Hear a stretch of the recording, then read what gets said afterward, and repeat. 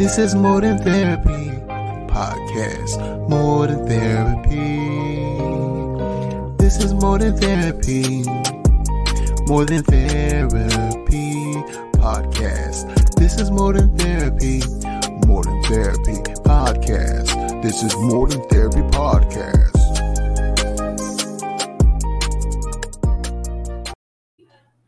Hello.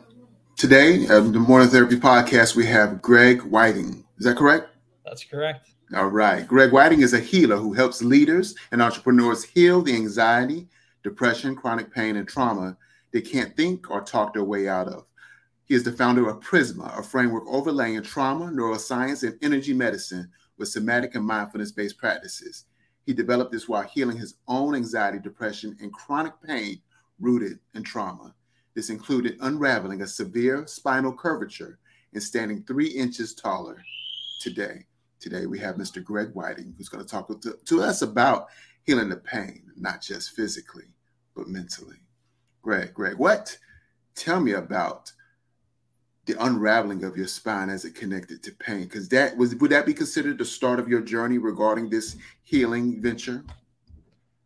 I'd say that was when my spine began to unravel. I was kind of awe-inspired around the possibility of healing, because I never had an expectation that was possible. Prior to that happening, I had been to, lots of traditional therapy and chiropractic, and I felt like all forms of treatment were like kind of coming at me to try to fix me, or to try to like manipulate me into some sort of balance. And when I found energy medicine, it was more meeting my body where it's at, so it can start to reorganize according to its own wisdom. When I had that first experience of my spine starting to unravel, I was pretty struck, and I knew I was onto something. And that was pretty early on, and well over 25 years ago. I know my journey started in trauma. If looking at my life path, it was never supposed to be where I am at today. It took a significant trauma with the death of my brother, which led me to, really going to a really dark place for an extended period of time, only to come out on the other side with a purpose to be better than I was before. You yourself have indicated an understanding of how trauma can be transformative. But I ask you this, trauma. Why is trauma our greatest liability? But then the follow-up, why is it our greatest gift? Yeah.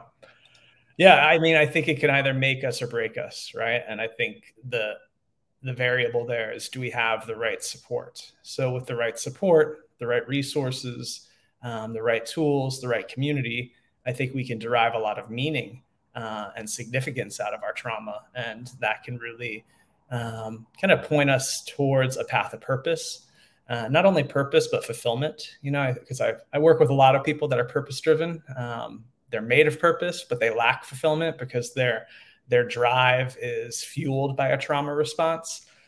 And so, trauma becomes a liability when it leads to burnout, anxiety, depression, when we're losing ourselves, where our drive is to hustle for our own worth.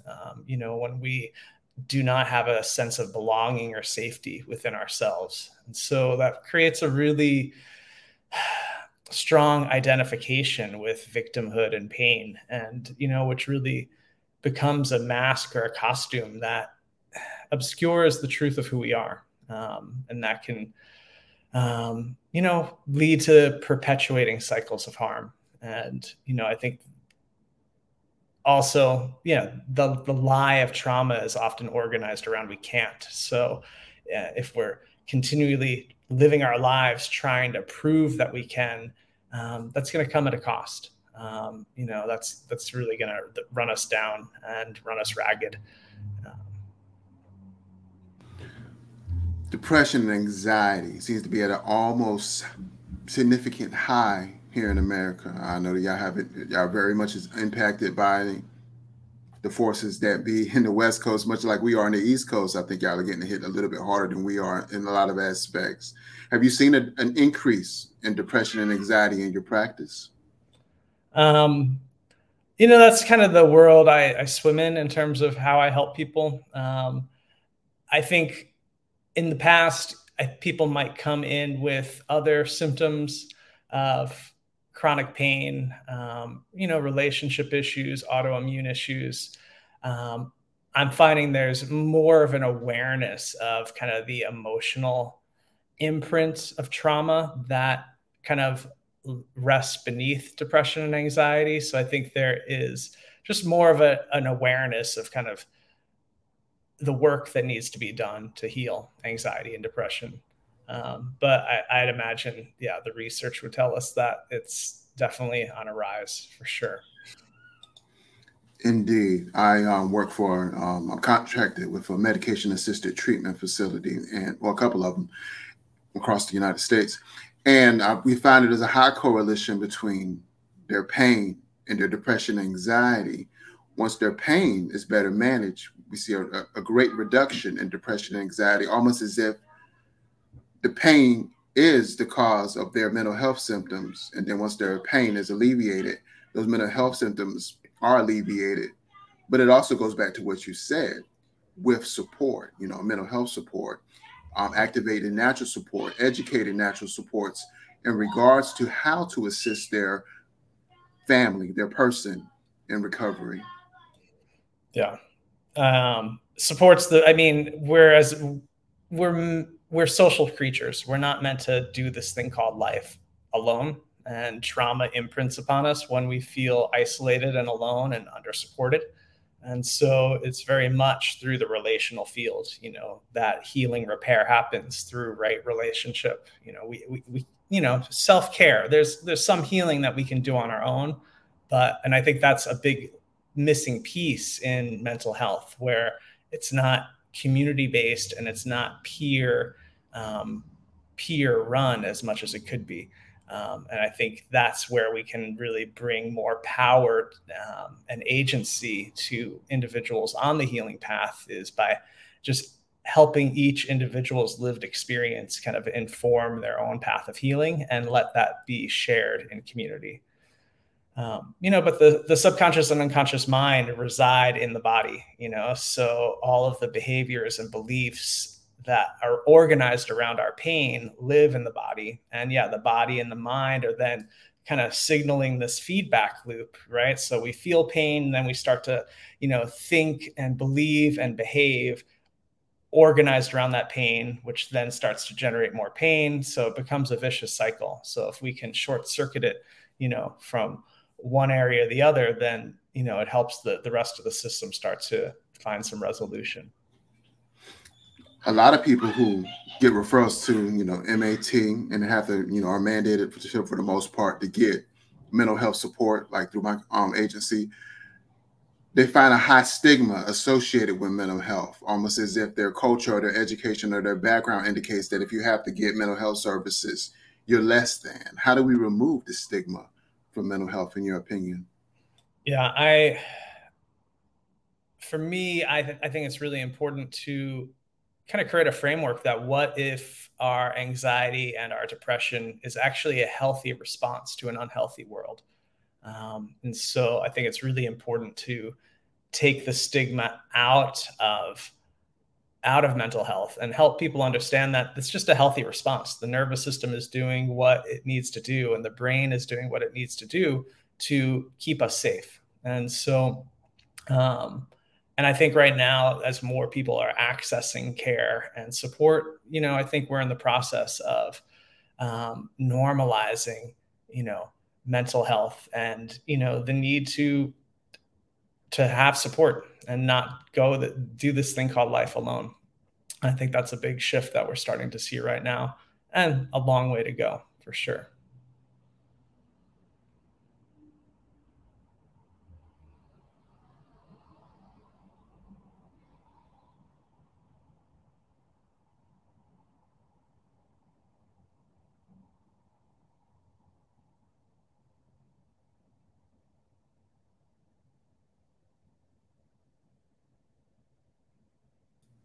You have worked in this field for over 25 years. How do you keep going? I know myself, I mean, I might just be burned out or something. I hope that's not the case. I find it sometimes hard to come off a Sunday and go to work on Monday, looking at the schedule ahead of me and just be like, whew, let go. Let's just recalibrate. But for 25 years, you have been in the trenches. Greg, how do you keep going? I feel very fortunate that I've, over the years, been able to take some pauses and kind of re-engineer how I work. And so, yeah, I've set a schedule where I lean in with clients 3 weeks at a time and then pause for a week. So, I've found a cadence that works for me where I feel like I'm able to give consistent care to clients and students, but then also, have that space for myself. Also, the nature of how I work with energy medicine is really one of just holding neutral space. So, my orientation to healing isn't trying to figure anything out intellectually. So I'm not using that muscle of having to figure out, fix, solve. And so that energy of being more of a neutral pillar of awareness just keeps my energy less attached to outcome. And so that really frees my energy up along the way, where I'm showing up with 100% of my, attention and care. And also knowing that, that's all I can do. Each individual's journey is their own, and I'm not responsible for that journey. My commitment is just to show up and be a support on each person's journey. But the outcome of their journey is not, on my shoulders. And I actually work, a lot of healthcare professionals come to me to manage their secondary trauma, their caregiver fatigue. And so working with energy medicine is just a really useful tool, along with the mindfulness and the somatics, to kind of take that step back and create that distance. Tell me more about energy medicine, because on the East Coast we don't really hear a lot about that. Out the West, you have more advances, and I hear about strategies and techniques that we never ever would touch on the East Coast, probably for another 10, 15 years or so behind when it comes to useful tools for wellness, as far as reimbursement and how the insurance panels pay. Please tell us more about energy medicine. Yeah. I look at the body as like a symphony orchestra. And so every organ, every muscle, every tissue, every cell, every hormone, every memory, every belief are all, individual players of that orchestra. And when we're experiencing health, there's a musicality of being. The symphony is making music. There's a harmony and a resonance. And when we start to have, breakdowns in that communication, when the nervous system gets short circuited because of stress, because of trauma, because of environmental toxins, because of toxicity in our food, because of intergenerational patterns of trauma, that short circuiting starts to leave us really fragmented. And so instead of making music, we start to make noise. And that noise is that expression of symptoms, illness, and disease. So energy medicine is more concerned with creating more of a harmonic resonance between these disparate parts to help them come back into an expression of wholeness. And so energy medicine is really working with the relationship between parts, where Western medicine's more involved with the biochemistry of different parts. And so, it's just supporting the system's general tendency towards balance, which then activates the natural healing response. And how everything's related, right? A stagnation of emotion in the body is going to compromise the immune system. A compromised immune system is going to make the system more susceptible to, carrying a backlog of infectious allergens, which then, that's going to be tied into feelings of depression. When the immune system is then compromised. The system's feeling less weak, more vulnerable. Then the fear comes in. That's going to tie into more anxiety. So all these pieces are, really linked. And then behaviors and beliefs start to kind of repattern. So then who we are and our identity starts to become organized around all of our maladaptations to stress, our pain, and our wounding, and less organized around the truth of who we are. So energy medicine just helps to, neutralize all those aspects so we can just start to rest in the natural expression of who we are. And we could do that by bypassing the mind, without having to figure it out intellectually. It's helping the body's innate wisdom resolve all of these aspects. And innate wisdom is a term that comes from chiropractic. And I think of innate wisdom as, the intelligence, the healing mechanism that heals a paper cut. So when we have a paper cut, there's some intelligence that sends platelets and proteins and orchestrates all of these healing transmissions. And that can happen while we're asleep, while we're watching a movie, while we're out for a walk, while we're eating lunch. So it's beyond our conscious mind. We're not thinking about how the paper cut heals. It just heals. And so the body, mind, and spirit are designed to heal, and energy medicine is the vehicle that supports that healing. Indeed. Now time for an advertising break. I thrive. I thrive to be alive. I want to live a healthier lifestyle. I want to be healthier. I want to be around for my children to graduate, have children, and have their children have children. I want to be free from the disease of high blood pressure and diabetes. I thrive to be alive. I thrive to be... Oh, you're muted. I can't hear you. You've indicated some understanding of how maybe the mental health diagnoses, the stressors that we experience that cause a diagnosis of a mental health, may be more reminiscent of the pathological damage that our culture, our society is doing to us. Tell us more about that. How many people are told that they have a chemical imbalance that is causing their depression? That actually hasn't been proven, right? A chemical imbalance may be present, but we can't say for certain that it is causing the symptom, causing the mental illness.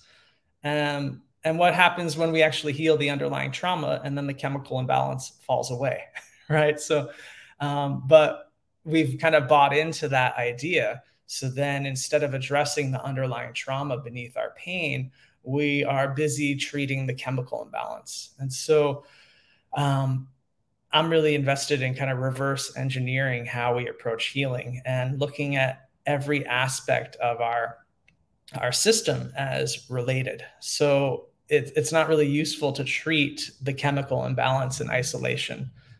If anything, we can look at the chemical imbalance as the tip of an iceberg, and we need to look at all the causative factors that are beneath the surface causing that chemical imbalance. And that's not what's happening in a lot of treatment protocols today. And I think that's a really important thing to look at. And I agree. I worked in a practice in which my previous supervisor wouldn't work. I was on what they call a community-based team, and our previous supervisor wouldn't work with people or wouldn't allow the team to work with people with borderline personality disorder, or what they deemed as borderline personality disorder. And I was like, let's try to at least address that person's issues to the best of our ability before we say we're not going to work with them on a community-based level.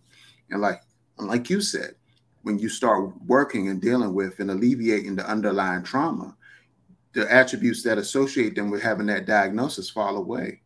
So it's like you look at borderline personality disorder and it's a personality disorder and you say, boom, it's solid. You don't ever lose that. But I find that often when the trauma is addressed, those attributes that gave them that diagnosis no longer exist. So why were they even given a personality disorder when we could have gave them a more significant diagnosis that wouldn't, be a continuous label? Because we may have known that they were, traumatized at 5, which caused the basis of their personality going forward. But when we addressed that trauma, alleviated that trauma, their aggressiveness, their attributes that associated them with having that diagnosis aren't even present anymore. They're working, they're having better relationships, healthier relationships, better parenting, no longer using substances, being a contributing member to society, as we call it. Yeah.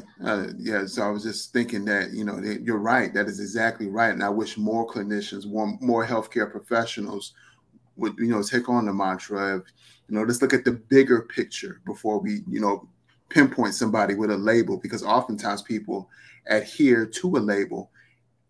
When they have the label, then boom, they start taking on the attributes of that label, and that now defines who they are. Yeah. I think it's far too easy to slap on a diagnosis and then follow a really rigid, fixed, narrow treatment protocol. And that kind of takes the humanity out of the process. That becomes far too sterile, far too clinical, far too institutional. And the humanity piece is the biggest piece when it comes to resolving trauma. So that can actually perpetuate more harm and, really leave that patient without the proper care they need. And I think there's also a place for diagnosis, but I think as long as we're willing to explore how to address the diagnosis outside of the box and draw upon as many resources and tools as humanly possible.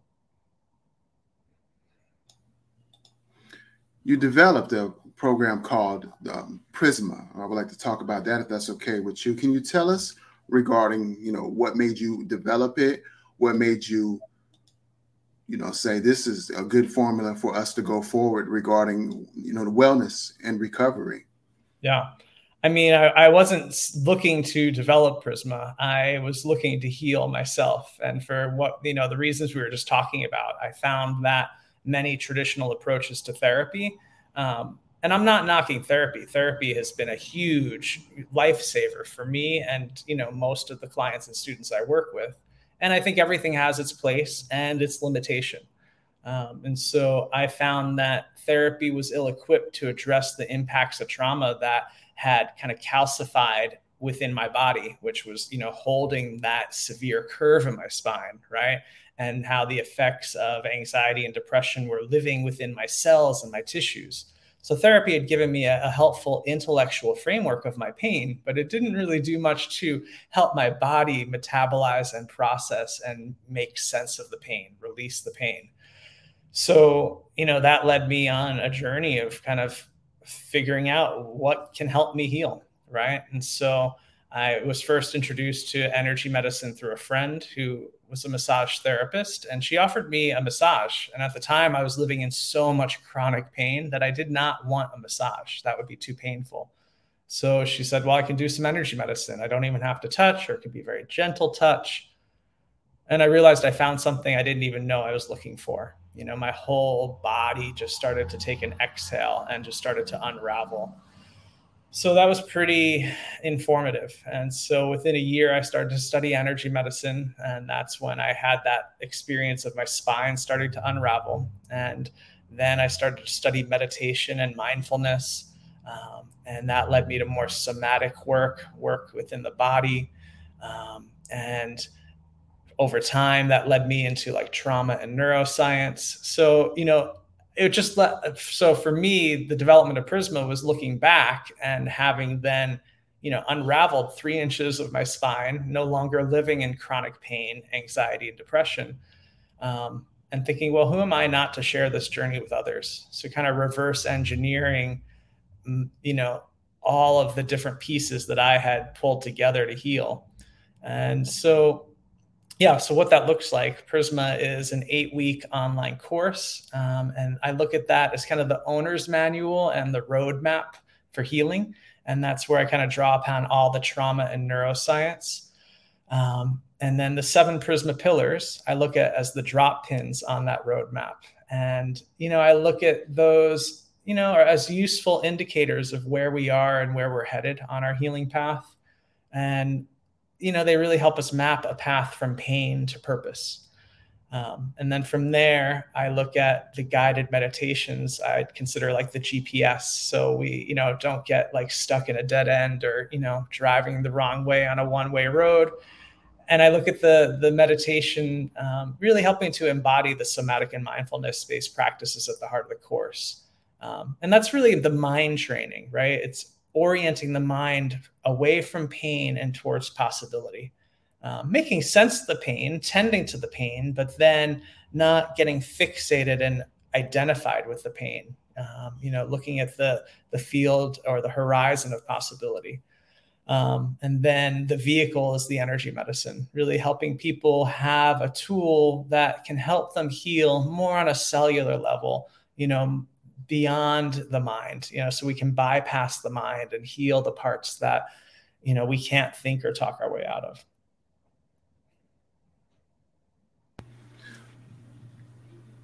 The unraveling of the spine, that's just mind-boggling to me. Can you tell us how did that occur? Tell me about the process as it pertained to that. Yeah. So I was working with my therapist at the time, who was also working with energy medicine, and the energy medicine she's working with is it's consulting with the body's innate wisdom, that intelligence that heals the paper cut. And consulting that wisdom to determine where there are breakdowns in communication that are creating that noise. And so she had highlighted that there were some hormones that were out of balance in relationship to some memories from early childhood, tied into some emotions in different parts of my body. So in highlighting where communication wanted to be restored between these different parts, it then allowed my body's innate wisdom to start to create more of a harmonic resonance between those emotions and those hormones and those body parts and those beliefs, which then helps my whole body, mind, spirit start to reverberate in a new harmonic resonance, right? So it helps to break out that noise. So more music, more harmony can start to be expressed through my entire body, mind, spirit. So it's not through, a forceful chiropractic adjustment trying to force my system into a certain balance or invite my system into a certain balance. And again, there's value in chiropractic too. I'm not knocking it. But the essence of energy medicine is it's helping the body's own intelligence restructure it and repattern it, instead of a practitioner scratching their head saying, hey, let's try this and let's try to put you here. Because the body may rebel, because where the practitioner may want to put it, it may not be where the body really wants to go, or may not be where the body is ready to go. So yeah, working with energy medicine is an invitation to really attune to the body at a deep level. And so when it feels that sense of support and connection, it's dissolving the identity of isolation and alienation rooted in trauma, which then affords the system a capacity to start to reorganize itself outside of the imprints of trauma. Indeed. If you were talking to someone, or if somebody was interested in working with you, how would you prepare them for the journey of unraveling their pain and having a better outcome? Yeah. So, the course Prisma really takes people on that journey. The 8 modules, there's an audio recording, and then there's journaling prompts and exercises, tools that, really equip people with this entire understanding of healing. And then, the other component that I forgot to mention is a Slack community, where then there's community engagement, where people can share their challenges, they can share their aha moments, they can share what they're struggling with, the questions they have, so they can gather peer support, but also direct feedback from me and my team. And so, yeah, the course just creates a really robust framework where they have the trauma and neuroscience, they have the somatics and mindfulness, and then they have the energy medicine, which I feel all really work remarkably well in tandem with one another to create a really comprehensive and effective system of healing. And so But some folks want more one-on-one support. And so when people want to work with me one-on-one, it's a 9 or 12-month journey. And that just starts with a phone call. We just have a conversation. And I like to get to know where people are at, where they'd like to be, the challenges they're facing, what those challenges are costing them, and what they want instead. And we kind of determine if working together is a good fit. And I can often offer some recommendations along the way. Indeed. Would you like to leave the listening and watching audience with any final words or words of encouragement as we move forward? There's no one right way to heal. I love this story with one of my students that came to a training of mine years ago. And she just said she felt like she was following breadcrumbs that led her to that training. So, whatever those breadcrumbs are for you, follow those breadcrumbs. Those threads are taking you somewhere. And if you're following kind of the impulse of your own life force that is guiding you to healing, trust that. And that's going to look different for each of us. Before I found a formal healing practice, for me, it was time in nature. It was reading, it was music, it was dance, right? There was no spiritual or healing teachings, methodologies, or philosophy, but it was all of those things were some of my breadcrumbs that were helping get me out of my pain body and get me into more of my essence. So listening to those breadcrumbs, and there's going to be roadblocks and obstacles along the way. You'll find a practitioner that doesn't resonate, or you'll find a methodology or modality that doesn't work well or rubs you the wrong way. And that could feel discouraging. So pick yourself up, brush yourself off, and don't give up. Excuse me. Keep resourcing, looking for the next thing that might meet you where you're at, that's better suited to support you where you're at. And a lot of it's really becoming our own best advocate, right? I think trauma often can hijack that advocacy, that agency, and healing is reclaiming that agency. So sometimes becoming our own best advocate along the way is a part of that. But don't give up. The body is designed to heal. Healing is possible. And there's a lot of aliveness. There's a lot of truth and wisdom on the other side. Indeed. Thank you for working with us today, Mr. Greg Whiting, in regards to healing the pain. Learn more about Mr. Greg Whiting at prismamethod.com. That's prismamethod.com. If you haven't already, please subscribe to the More Than Therapy podcast, available to wherever you push play to listen to your favorite podcasts. Be well, be great.